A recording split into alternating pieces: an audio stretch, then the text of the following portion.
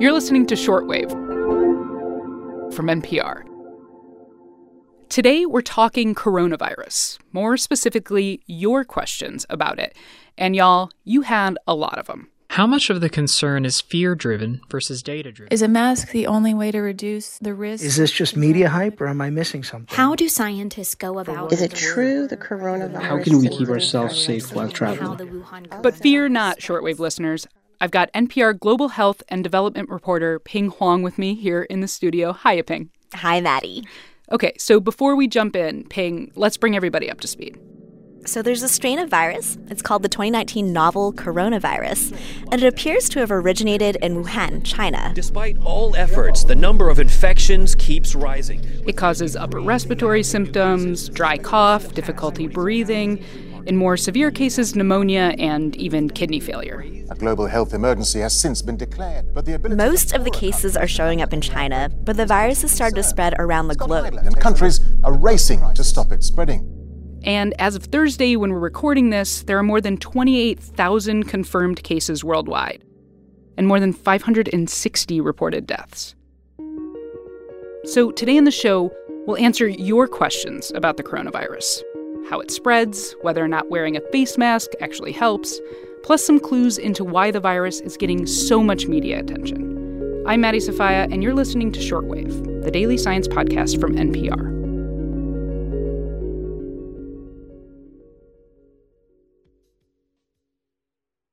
Okay, so our first question comes from Amanda Irvine in Chicago. My question is, how does the coronavirus spread? And can I catch it from simply being in the same public space as someone, for example, an airport? We got a lot of questions about how the coronavirus spreads. So talk to me, Pien. I talked to Dr. Lynn Chen. She heads up the Travel Medicine Center at Mount Auburn Hospital in Cambridge, Massachusetts. And she says it mostly spreads person to person through droplets and snot. So, for example, if somebody is coughing or sneezing and it lands on your face or near you or lands on a surface where you then touch and then somehow bring the droplet close to your face, nose, and mouth, that's how it can spread. It seems to be less contagious than the flu or measles, which you can literally just breathe out and it hangs around in the air and then somebody else breathes it in. Yeah, so if you're outside or even inside at a place like the airport, you don't have to be awkward about it. You don't have to glare at people for sneezing, but just try and keep some space between you and someone who looks sick. She says the CDC puts that distance at about 6 feet away. And as always, good hand washing is really, really key. After touching anything, before touching the face, before touching food. You gotta wash those paws, Pien. Yeah, Maddie, it's a germ. And like most germs, you can kill it or you can wash it off with soap and water. But if you absolutely don't have access to a sink, then you can arm yourself with some alcohol wipes and some strong hand sanitizer. But what about the people that can spread it without seeming sick or even knowing they're sick themselves? So there's been some debate around this asymptomatic transmission. It's the idea that people could be walking around feeling totally fine and still giving it to other people, which is kind of a scary thought. Yeah.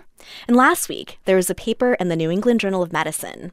It was about a case in Germany where a woman who didn't seem sick still gave the virus to her coworkers. But the problem was that the authors didn't actually talk to the woman. Right. And when other people did talk to her, it turns out that she actually was feeling sick. She just took some medicine and went to work. Yeah.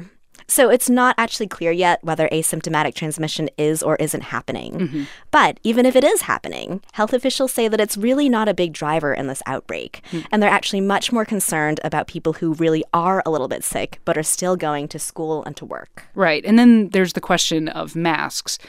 This one came from Alex in Hong Kong. Are surgical masks or N95 masks going to help us out at all? Yeah. And I would say, if you're going to be that person who goes to work sick, and I am not naming any names, Wow. it would probably help if you wore a mask. Logic would suggest that it probably does decrease some spread of germs from somebody who actually is ill. That's Dr. Mary Beth Sexton at Emory University. So if you yourself are sick, mask may be a good idea. Right. And so in hospitals, at least, wearing a mask helps catch sputum and snot and keep it from spreading. And like Alex said, there are two types of masks, right? Yeah, that's right, Maddie. There's the N95 respirator mask, which fits tight to your face and it blocks out most airborne particles. And then there's surgical masks, which are these gauzy, rectangular pieces of cloth or paper, and you loop them around your ears and they cover your nose and mouth. Okay, so those N95 respirator masks, they're kind of the stiff ones that have kind of like a little half dome. They're recommended for hospital settings, but not for the general public. Yeah, they're said to be pretty uncomfortable and they might make it hard to breathe. And for people who want to prevent themselves from getting sick, masks might not do a whole lot. Sexton says it depends on the setting. Like walking around outdoors with a mask isn't really helpful. It's really going to be in enclosed spaces with people who are contagious that you have the most risk of transmission. And so those are probably the situations where you might see some benefit from wearing the mask. But again, I think that the emphasis solely on the mask could even be counterproductive because we really need people to wash their hands and to not expose other people if they're symptomatic. So, like, people might put on a mask and be like, oh, I'm protected, and give you kind of a false sense of security. Yeah, right. And a bunch of people who really aren't used to wearing them, they might be touching their faces a lot, or they might keep wearing the same mask over and over, and that could actually do more harm than good. Another thing that we got questions about a lot is this thing called an R0. It's a number. It's super complicated, and it's something that people get wrong all the time. And Christine Galarski from Columbus, Ohio, OH. I-O. Yes, you nailed it. She asked us about it. Do we know what the R0 of this current coronavirus is? Okay, here we go. You ready? Think so. So R0 is the number of people one sick person could infect on average. And that's in a population that's totally susceptible. That's important. So a group of people in which nobody's vaccinated or has gotten the virus yet. You can kind of think about it as contagiousness, but it's a little more complicated. How so? Lots of things go into this intense calculation/mathematical model that spits out this number. Stuff like how long a person's contagious, how likely am I to pass the virus to you if I'm sick and we've made what's called effective contact with each other. Right, and it's not actually necessarily a constant. Exactly, in multiple ways. As we learn more and more about the biology of the virus, the number will change. And it also changes based on the population you're talking about. So factors like the way people act, how many people come in contact with each other in that population.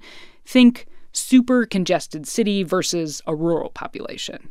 Okay, Maddie, but back to Christine's original question. Okay. What is the actual number? Fine, Ping. Okay, it's actually a range.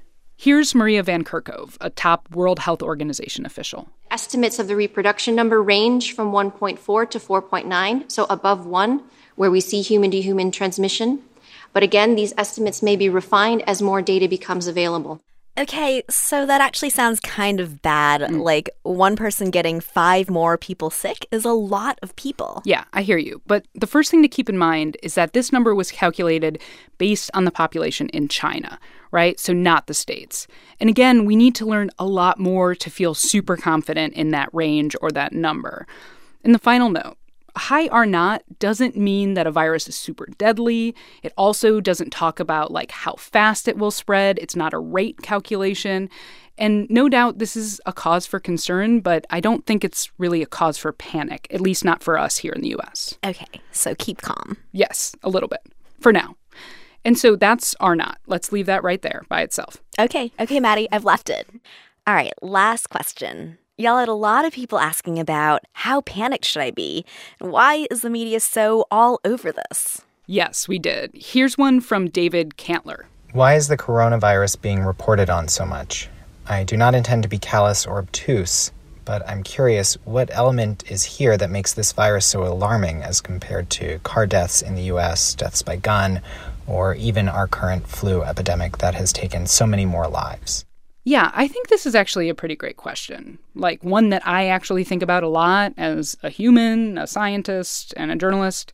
What do you feel about it, Ping? So I think it's a fair point that there's a lot of breathless coverage going on right now about the coronavirus, and I know that we're contributing to it too. We've been talking about the coronavirus a lot. All the time. And it's everywhere. And so that might give people a feeling that we might all be dying of it at any given moment. Sure. But the fact is that in the United States, the risk is actually really low. Right. And I think it depends on who you are. So if you're a person in China, this probably doesn't feel like too much coverage. But in the U.S., it could seem overkill. Yeah, and something else I think we need to be aware of in the U.S. press is not to vilify the people who are the actual victims of the virus. You know, when we talk about the markets where the virus is thought to have come from and what people eat in China. Yeah, I mean, we've even talked about that stuff on the show, and I feel like we could do better. But in the defense of this abundant media coverage, here's the thing. We don't actually know that much about this virus, and that is scary.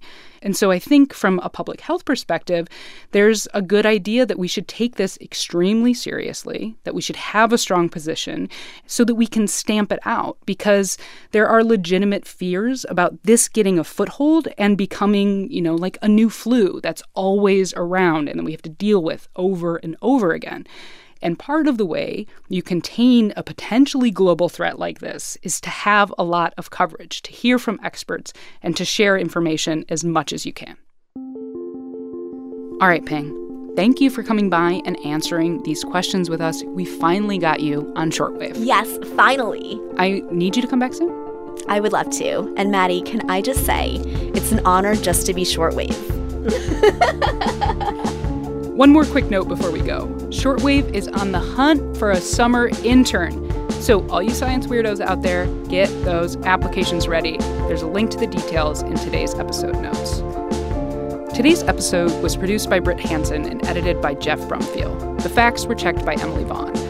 I'm Maddie Sofia. Thanks for listening to Shortwave from NPR.